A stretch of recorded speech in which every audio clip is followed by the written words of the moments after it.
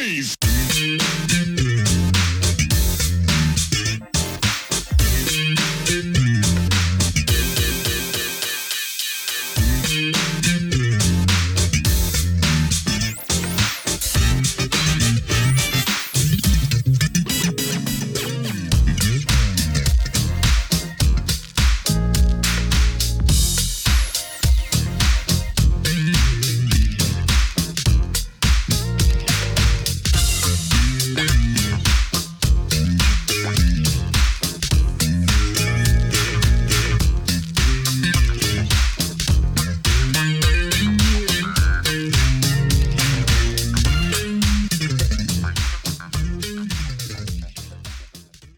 Welcome back to the next part of this Truth and Rhythm episode. Be sure to subscribe to this channel. If you've already done so, please share it with friends. Also become a member by joining Truth and Rhythm on Patreon, or consider donating at funkinstuff.net. Thank you so much for your interest and support. Enjoy. With the full band, what are one or two of the songs that you have the most fun playing? I mean, I'm always going to be a big fan of Super Stupid. And, you know, Dog Star, Fly On is like just a childhood thing that I've always wanted to play that right. And when we were on tour with Red Hot Chili Peppers, we got to play Fly On and Super Stupid like back to back, which is crazy. There's a lot of energy involved and there's a lot of stretching out. You know, first 12 minutes. These two songs, so we're stretching them big, you know, 13, 14 minutes, whatever. So those are two of my favorite songs. I mean, if I had another one, obviously playing Maggot Brain at the show, just being at so many shows and then having all this pocket going on and all that stuff. And then all of a sudden you have somebody like Dennis or somebody get up there and play Maggot Brain and play like, you know, whole different style of drumming all of a sudden. More like Neil Peartish all of a sudden, you know what I mean? Or like Dennis or whatever, you know what I'm saying? So it's like, okay, I always wanted to be at that level of drumming. Like I'm like, okay, I'm able to play pocket all night. And then this middle part, I just go into the progressive drum thing and then come back to the groove again. How much do you feel like your playing has progressed since you first started? Decision-making has changed. Now I've just been working more on the physical of it. You know, I was like, okay, I can do certain things. You know, when I was younger playing on the show, like, you know, I was going for blood and I'd just be looking like, this is crazy. Like I can still do some of that stuff, but I'm just like, wow, you know, but that's only from doing it so much. But I would assume getting back on the road and doing it again, I'll probably be doing some more stuff that I've never done before, you know. But that all requires you to play more. How thrashed do you feel after a full show? It depends on how full it is. If it's only a 2-hour show, I'm alive. 3 hours, depending on what we're doing, I can give you a good 3. I've had to do 4. Done 4. That was brutal.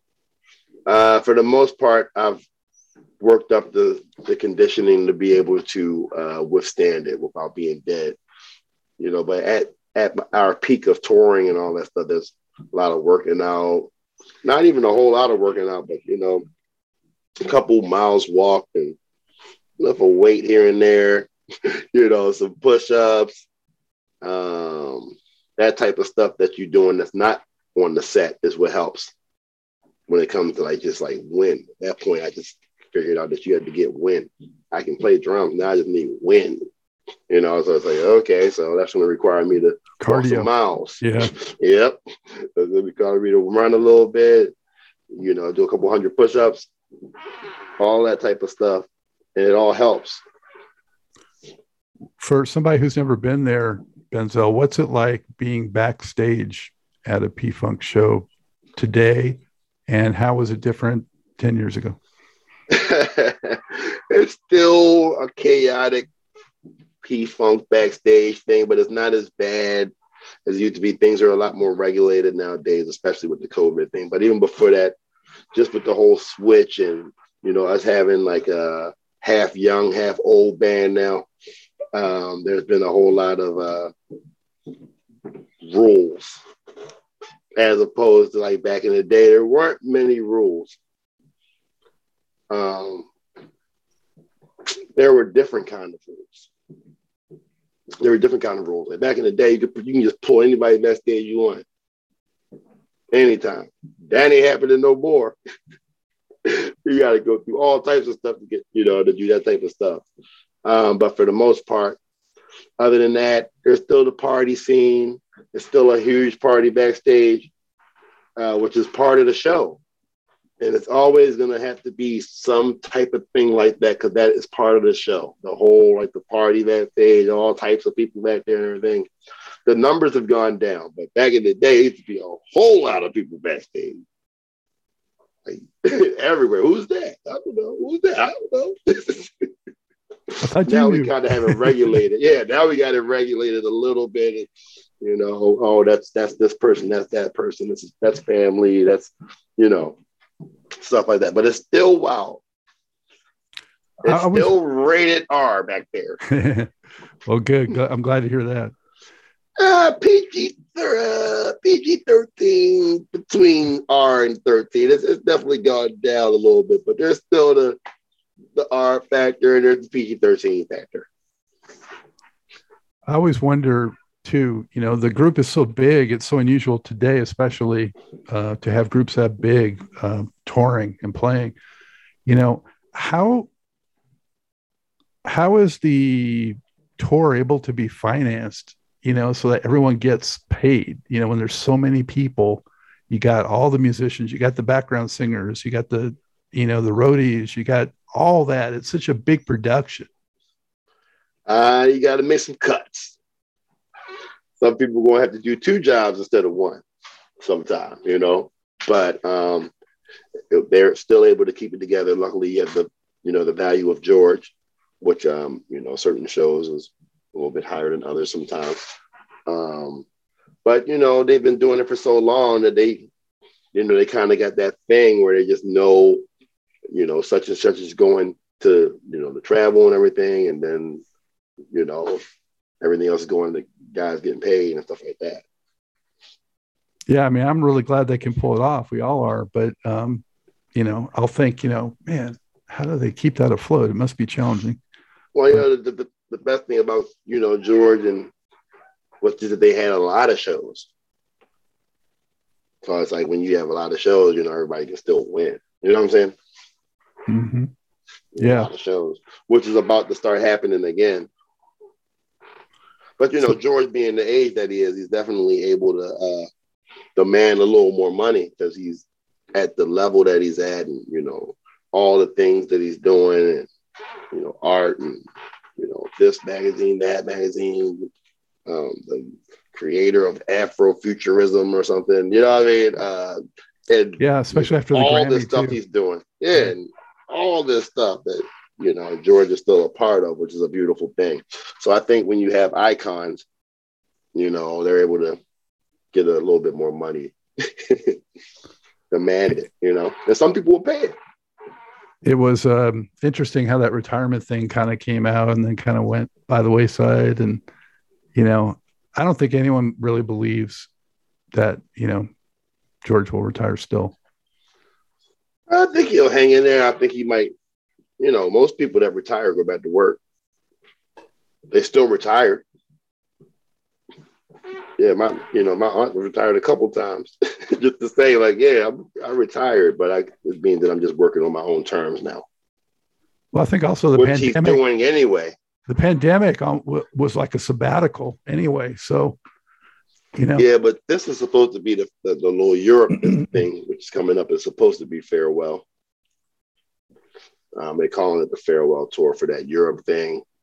But, I think it's only because it was supposed to be the farewell tour when we were on that last tour and everything just got messed up. So we're just continuing what that was. Like how people are like, oh, yeah, well, I'm going to hold him to his word on this one. I'm like, I don't really think it's his word. I think it's just the carryover. You didn't tell me he was retiring. at some point he's going to stop performing. Do you think that maybe? Do you think the P Funk thing will still continue? We have no choice but to try to continue on. You know, I'm sure there'll be other branches of funk, and I'm sure there'll be people that want, you know, George's band to back them up on something. That's definitely going to happen. That's for sure. But for the most part, I feel like we have no choice but to continue. Well, I mean, the funk, and especially the P Funk, has to continue, right? I mean, it only grows stronger. And I mean, you know, if that means we just have other, you know, new entities of the funk, it'll still be the funk, but it has to be the actual funk though. And that's the only issue right now with the guys, with the music that's going on with the funk and stuff. It has to be the actual funk though. Authentic. Yeah. Yeah. And it's like, we're not necessarily getting the actual funk. We're getting some fusion funk. You know, we're getting some rock funk, or just, you know, funkadelic. We're getting some of that. But it's not the authentic on the one funk that we, you know, and it's a new time. So, you know, it's like, oh, that's old school or whatever. And it's also funky. You know what I'm saying? It's like some of this stuff isn't really funky. What are one or two of the most challenging songs that you play live?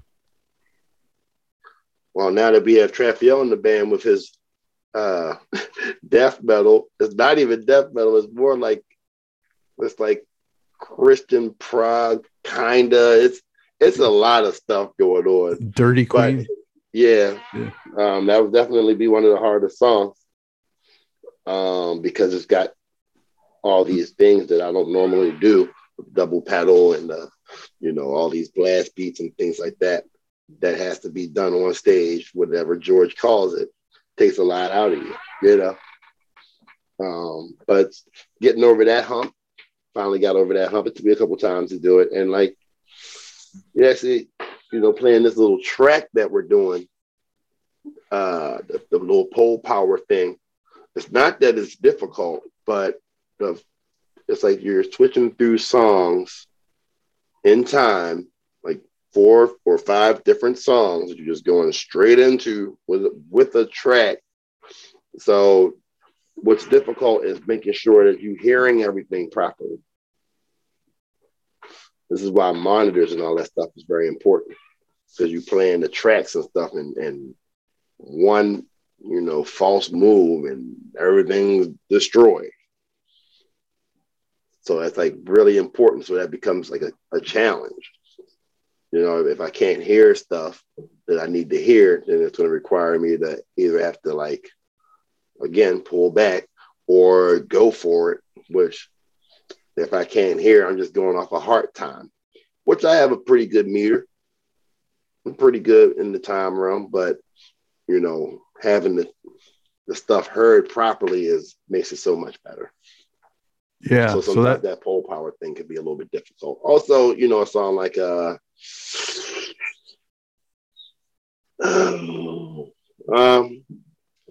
know, sometimes Alice could be a little, you know, that's a little thing that you have to get to if you're playing it a certain way. Like if you're just playing it like with 16th notes on the bell for the whole song and 16th notes the whole time, that could be a little bit more difficult than just playing chords. So you're playing 16th notes on the ride for 5 minutes and hitting like some hits on the cymbals, and you're trying to play this certain, like these certain grooves. And the thing about George is just being able to go into a vamp. And a vamp is just playing that joint in a time continuum. And we might be here for a long time. That's one of the most difficult things about P-Funk, being able to like stay consistent for a long period of time, you know, and keeping your stamina up and your wind up. So there's a lot of songs that require that. Sometimes it could be, you know, it could be Red Hot Mama, it could be Super Stupid, like depending on like the tempos and stuff like that. All those things can be very challenging, which requires you to just, as a drummer, have to work on playing 16th notes with one hand for a long period of time over a groove. So once you get over that, and then being able to like do fills and stuff and come back to that, you know what I mean? It's like a lot of that. It's a lot of that. It's a lot of that. That's funk. Yeah. 16ths on the high. That's funkadelic funk, but yeah. What's something that maybe most people would be surprised related to George Clinton that you could share? Is there anything? It could just be some quirk that he has, or something that you saw, or a memory, or some, whatever. Surprised? I mean, you just expect George to do the most off the wall things all the time. Yeah, that's true. So maybe it would be like that he likes to, read some sophisticated book or something. I don't know. Oh man, this is good. This is good. I don't know. There's so many things that George does that are just ridiculous.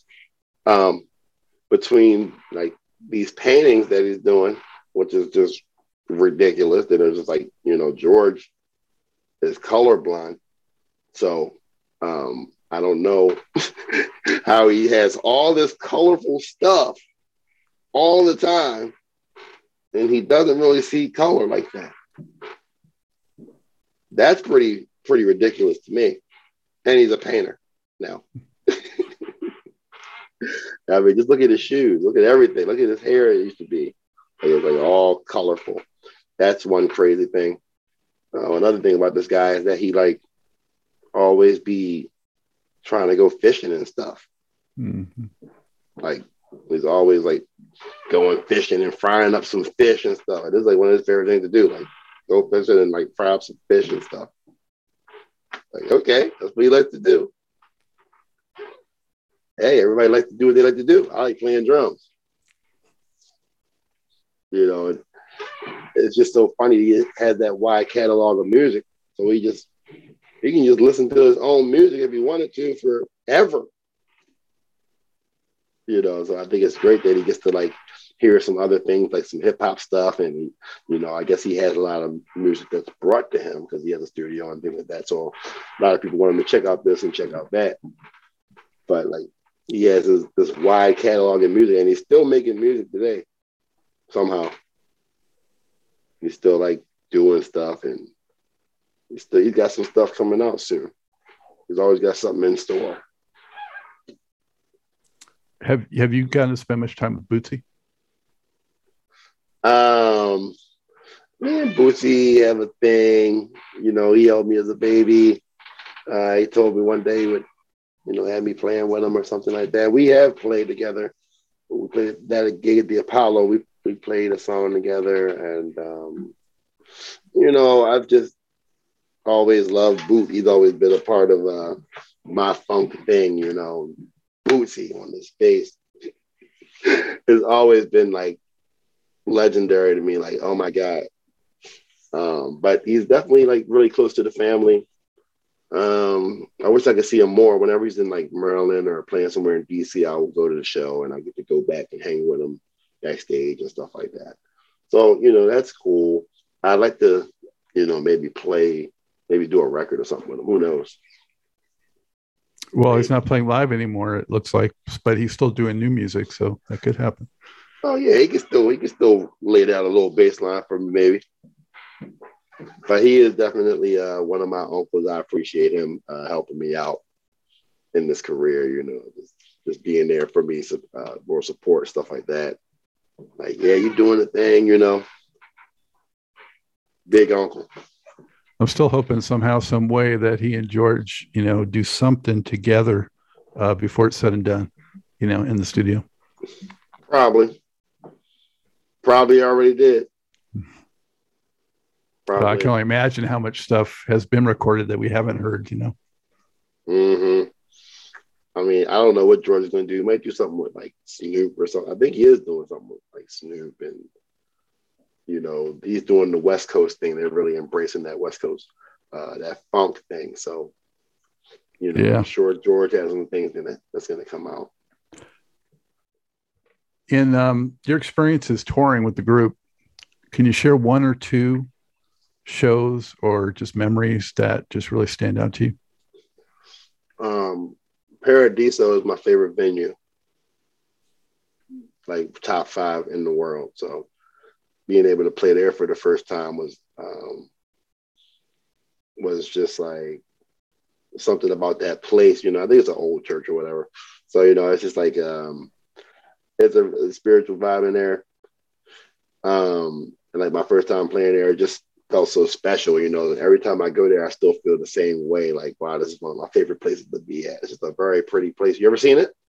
No, I mean, I've heard of it. But... Amsterdam. And we played there. There's a couple, you can look on YouTube, playing for George's birthday out there one time. So it kind of, took me back to Woodstockish type times. Most of the time we always play around, July 20th or something like that. Woodstock was July 22nd, 1999. So, or the 23rd, both of those days. So it's always like, whenever I have shows around that time, it's always kind of special. So yeah, Paradiso is a great place. I don't even remember, but we played there like pretty much every year we go to Europe. Then of course, playing on stage with Red Hot Chili Peppers, it was one of the greatest things I ever did, and just having a relationship with Flea and Chad and the guys, and just hanging out with Flea and talking and being like, yeah, I'm ready to play, man. Let me know when you're ready to play. And just be joking around like that. And he's like, you know what? Put Benzel's drums up there. I'm like, he's not joking. So he tells the one guy, he's like, hey, put Benzel's drums up there. And then that guy tells another guy, and that guy tells another guy. And that's when there's a forklift putting the drums that I just played back up there. And they're putting the drums on the front of the stage for us to play Give It Away Now at the same time for Chili Peppers crowd, which was like a huge 30,000 people, no rehearsal, no lights on. They got all these candles, all the people there, you just see all these candles out there, and you just hear this beep, beep, beep sound, and that's them putting the drums up there. And it's like, all right, well, okay, we're going to do it.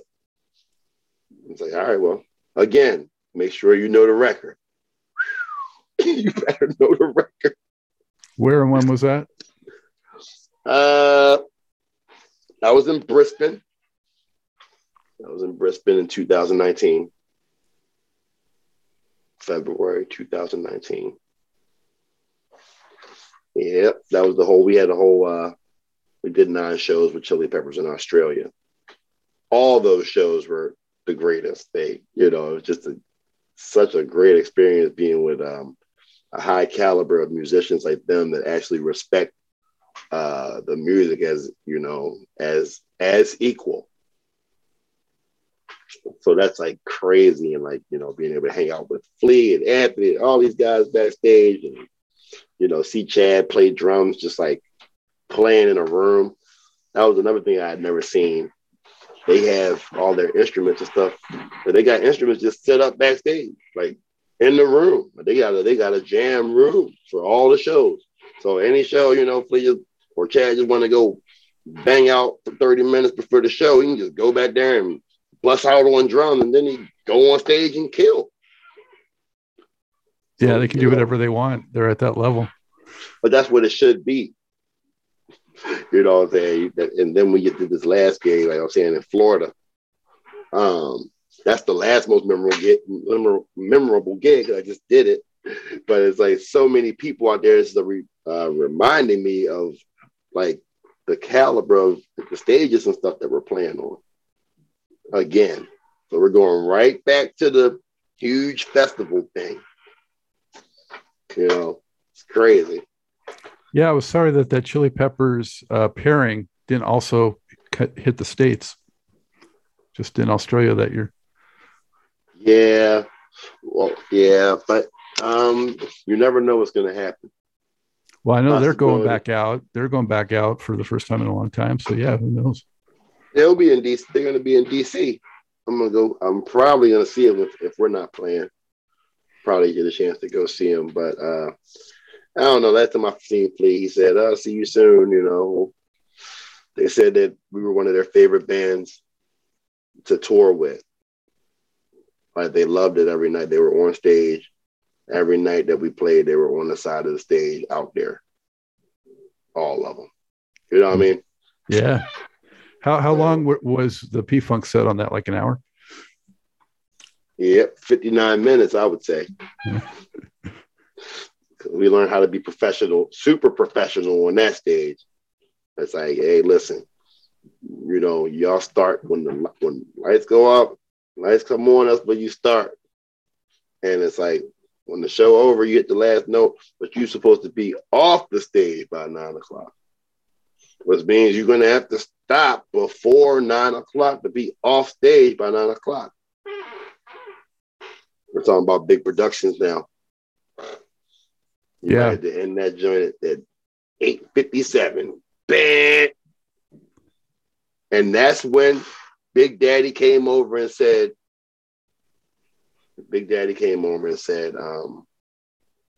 that was a good show.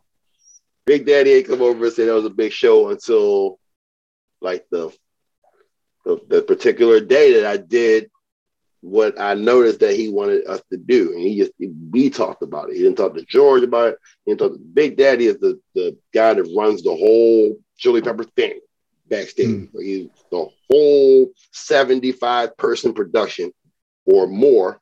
He's running them. They all listen to him on the stage. So I was trying to get a relationship with that guy. You know, he's a tough guy. He's like a bear. You know, and it's like, he's really serious about his stuff. He don't joke around. But after that one show, you know, we started right. And I made sure we started right. This is on me. Made sure we started right. Made sure we ended right, which is also on me because George would just stand out there and just keep playing. But, you know, it's like, okay, I have to cut George off real quick because this is what Big Daddy said the show. This is how it's supposed to go. This is their show.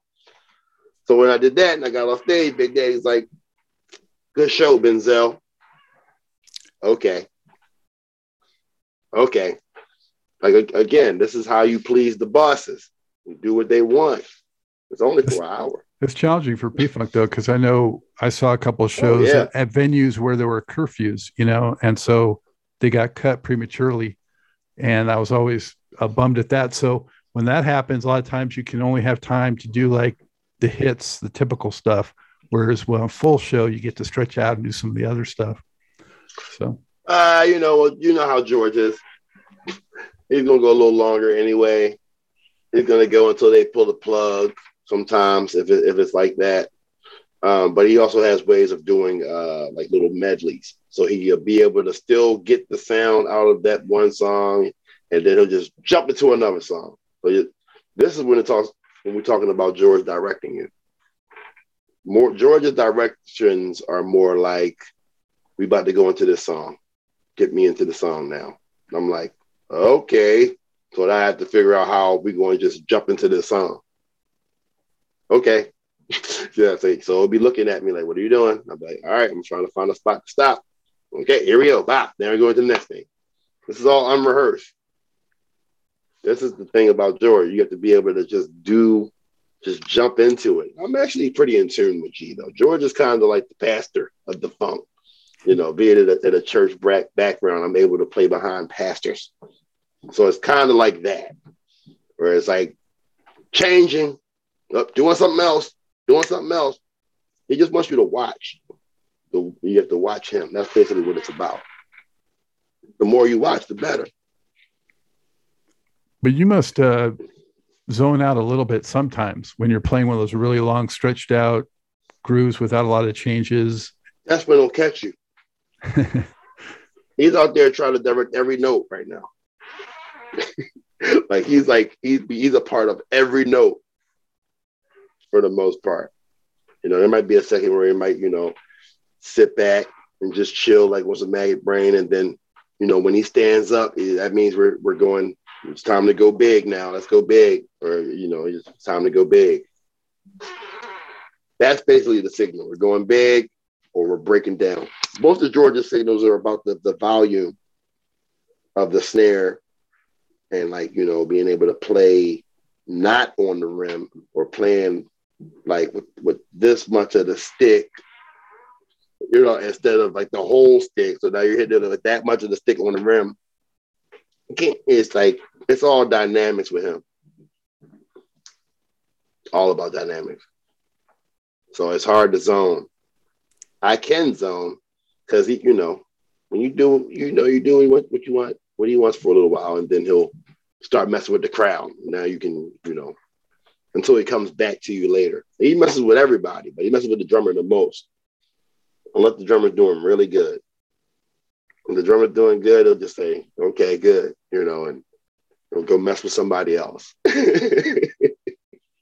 It'll come back later. What's your own favorite genre of music? What do you like to listen to mostly on your own? Well, for me personally, I've always been an improvisationalist. Always have been infatuated with soloing and drum solos. So I listen to a lot of drum solos. I listen to a lot of drum-oriented music, like these guys playing these tracks and stuff like that. I listen to a lot of that. I play gospel music, so I listen to a lot of gospel music. I listen to a lot of jazz. And I listen to a lot of P-Funk. Do you ever put on one of those old P-Funk records and it kind of blows your mind, Yeah, still, because now when I listen to things, I want to be able to play it. So now when I'm listening to things, I'm listening to it in more of a way of I can play it or I want to be able to play it. So now when I listen to stuff, I look at it that way. So I say, oh, he played that, he played that. Now I'm more focused on, he played this, he played that. I never really was focused on he played this, he played that. I was just trying to play the notes of the music and play my own part. I've always been more of a music person. I learn songs through the music, not necessarily through the drum part. I make my own drum part. After you learn the regular drum part, then you make your own. That's what Dennis taught me as well. It's like you learn what they played, and then you learn your own version of that. Do you have a favorite out of all, aside from Dennis, do you have a favorite of all the P-Funk drummers?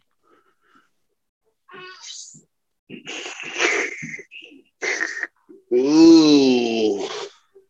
When I was coming up, obviously my favorite drummer, other than Dennis, was Gabe, because he played on that song Dog Star, and he played on that record Dope Dog. So like that record blew my mind.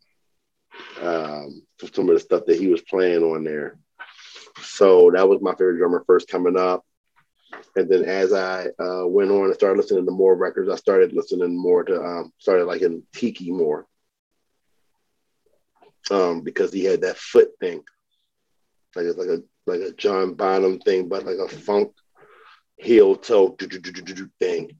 So he was doing a lot of that. He could do it really loud. So I developed working on that technique from listening to him, because there was no way that I could play it like this yet.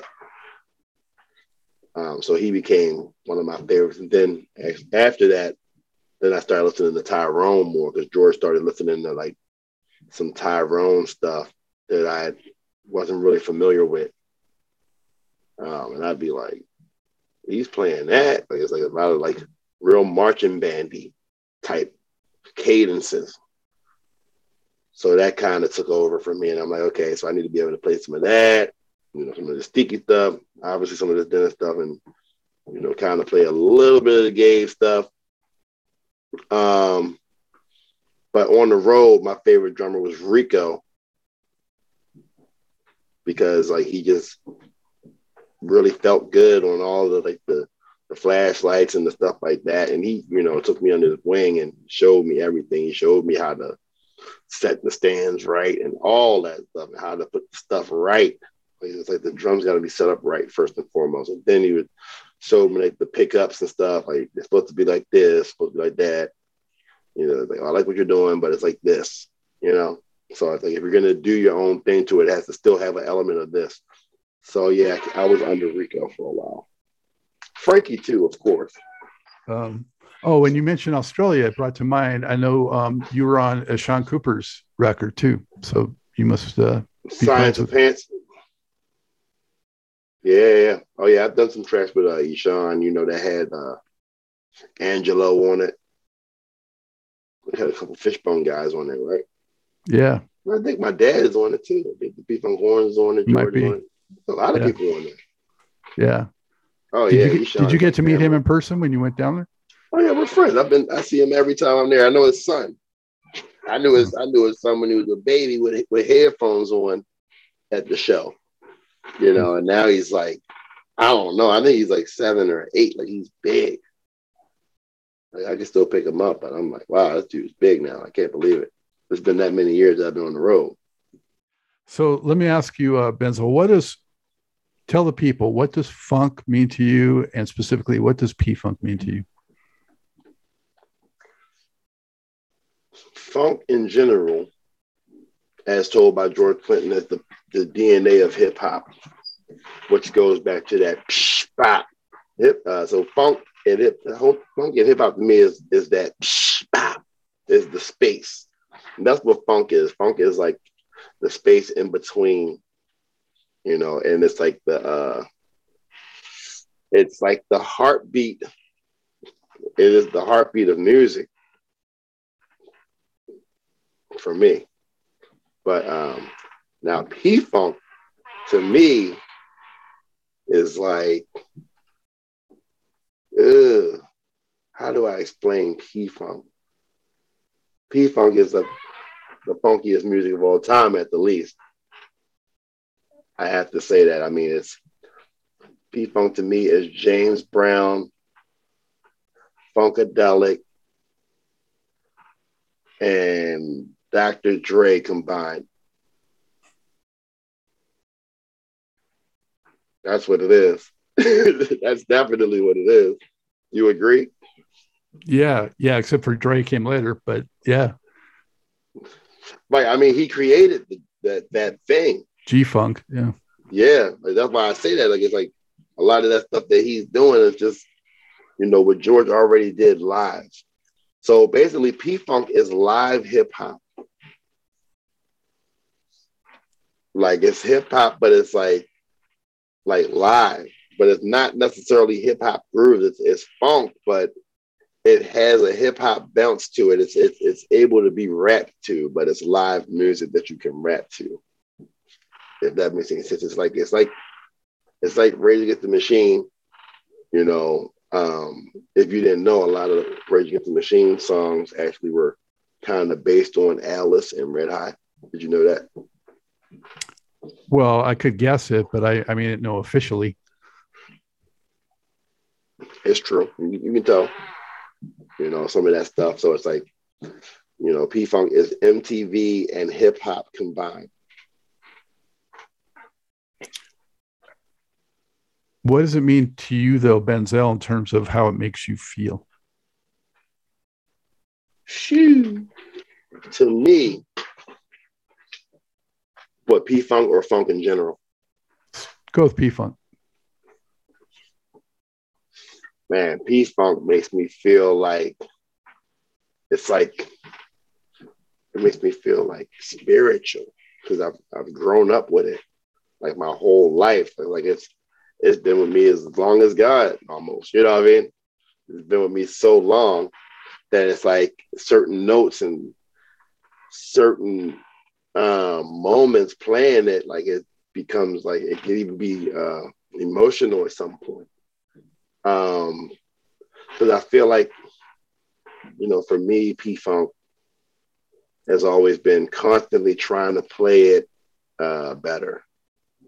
Like me personally, always trying to either play it better or trying to accomplish that particular emotion or feeling that you felt when you first heard it or when you first seen it live or something. And, you know, whatever those serotonin levels was doing at that one time when you first heard it, you always trying to recreate that moment.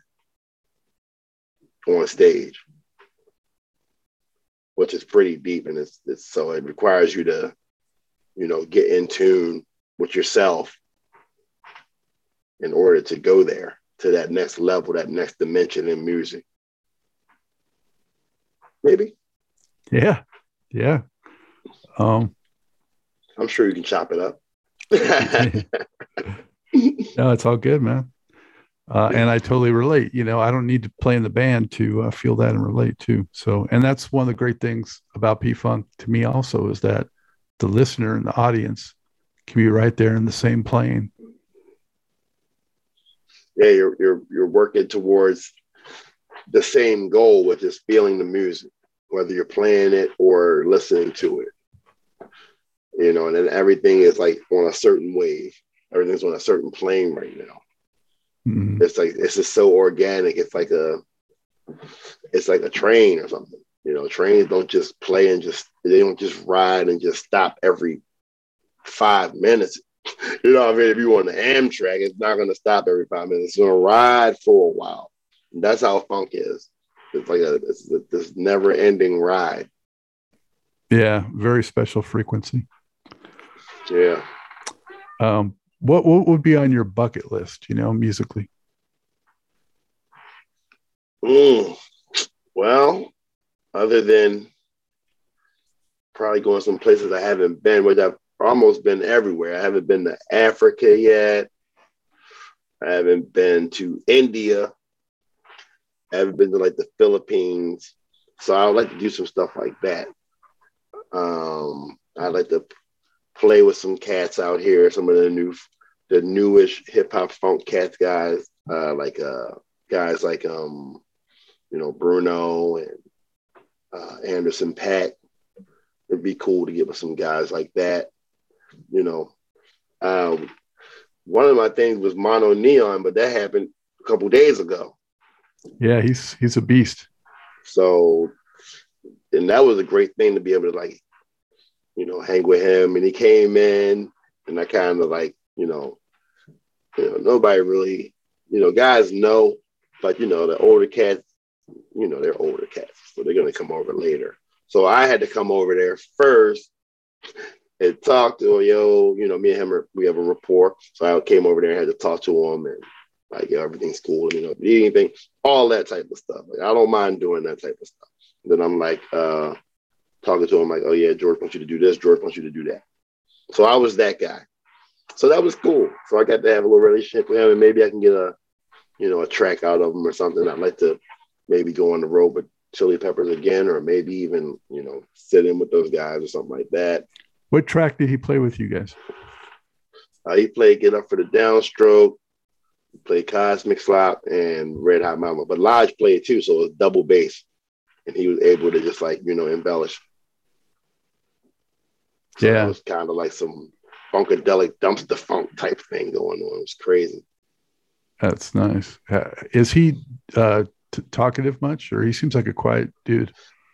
Yeah, he's pretty quiet, but he'll talk if it's the right person talking to him, but for the most part, he's kind of like, oh yeah, he's got his little guy that kind of does his business for him and stuff. You can talk to the guy about anything, but he's talking on that bass though, at the least.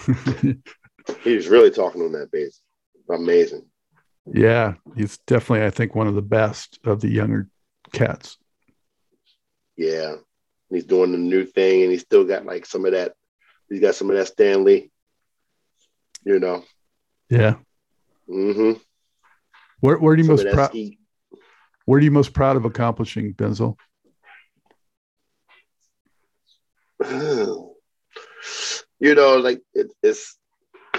It's so difficult sometimes because you don't even know, what's what. Sometimes it's you think you're just doing a show or you just doing this or doing that, and it ends up being something huge. And I don't know until the show's over that we were doing this, we're doing that. I think one of my biggest accomplishments was being able to perform at Woodstock and not die. My first biggest accomplishment was not surviving, messing up. Yeah, not messing up, not dropping a stick, like staying on the one, like not turning the band around. So that was like, so I had to accomplish that first thing in order to even be able to do what we're doing now. So that was kind of a really big thing. And then, playing for Michael Jordan was pretty cool. That's always going to be huge for me. What was that circumstance? Michael Jordan wanted Parliament and T-Pain to perform together at his celebrity golf tournament party. So T-Pain sent us this music that we had to learn.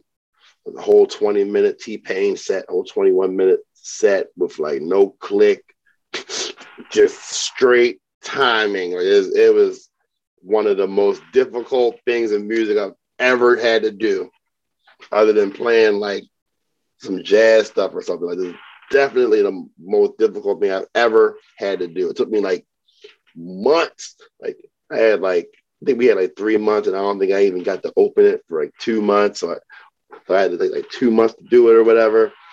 And we got there and we got to rehearse with T-Pain, and he was being a stickler. And, Michael Jordan just like, well, y'all going to do it anyway. I don't know how you're going to do it, but you go and do it. So we ended up doing it. And it was actually really good. That was a scary moment, though. When was that? When was it? I'm going to have to look it up.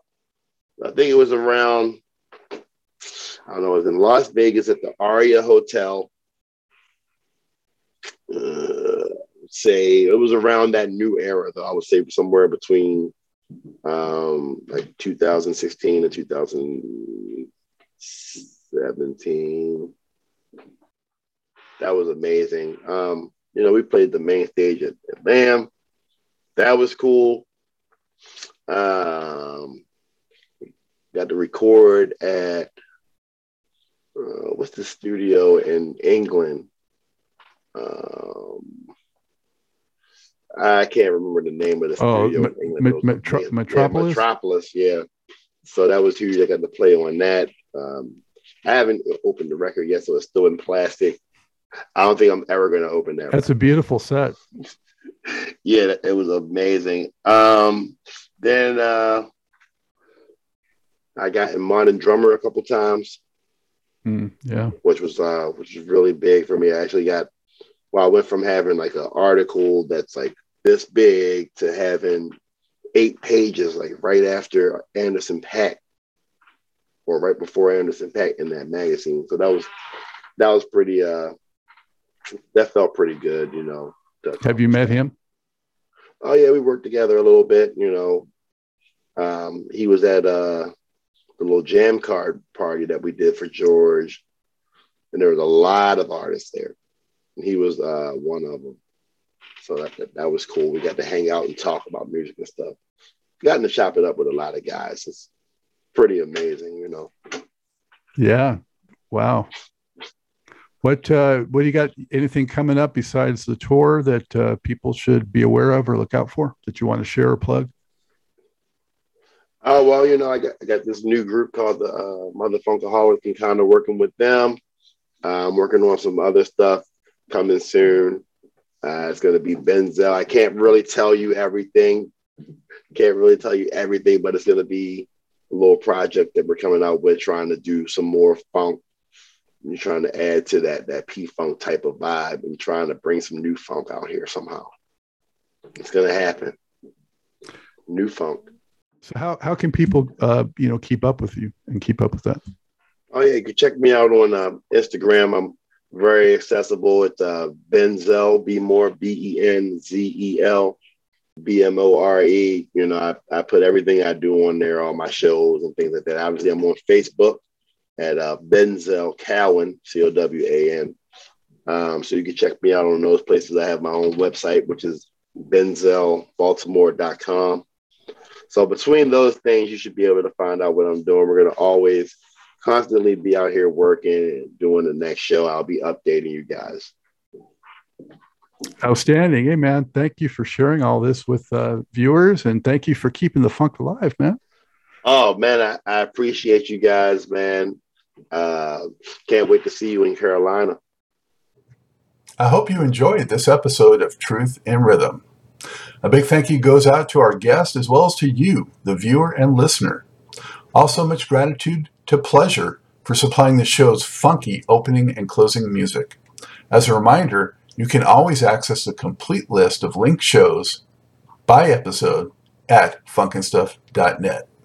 I urge you to support this program and receive the extra benefits along with that by subscribing to the Funk and Stuff channel on YouTube and sharing it with funk, R&B, and jazz lovers, joining Truth in Rhythm's membership program at Patreon, submitting a donation at funkandstuff.net, buying Everything is on the One, the First Guide to Funk book at Amazon, shopping at the Funky Things store for cool merchandise at funkandstuff.net, and linking through funkandstuff.net for all of your Amazon purchases.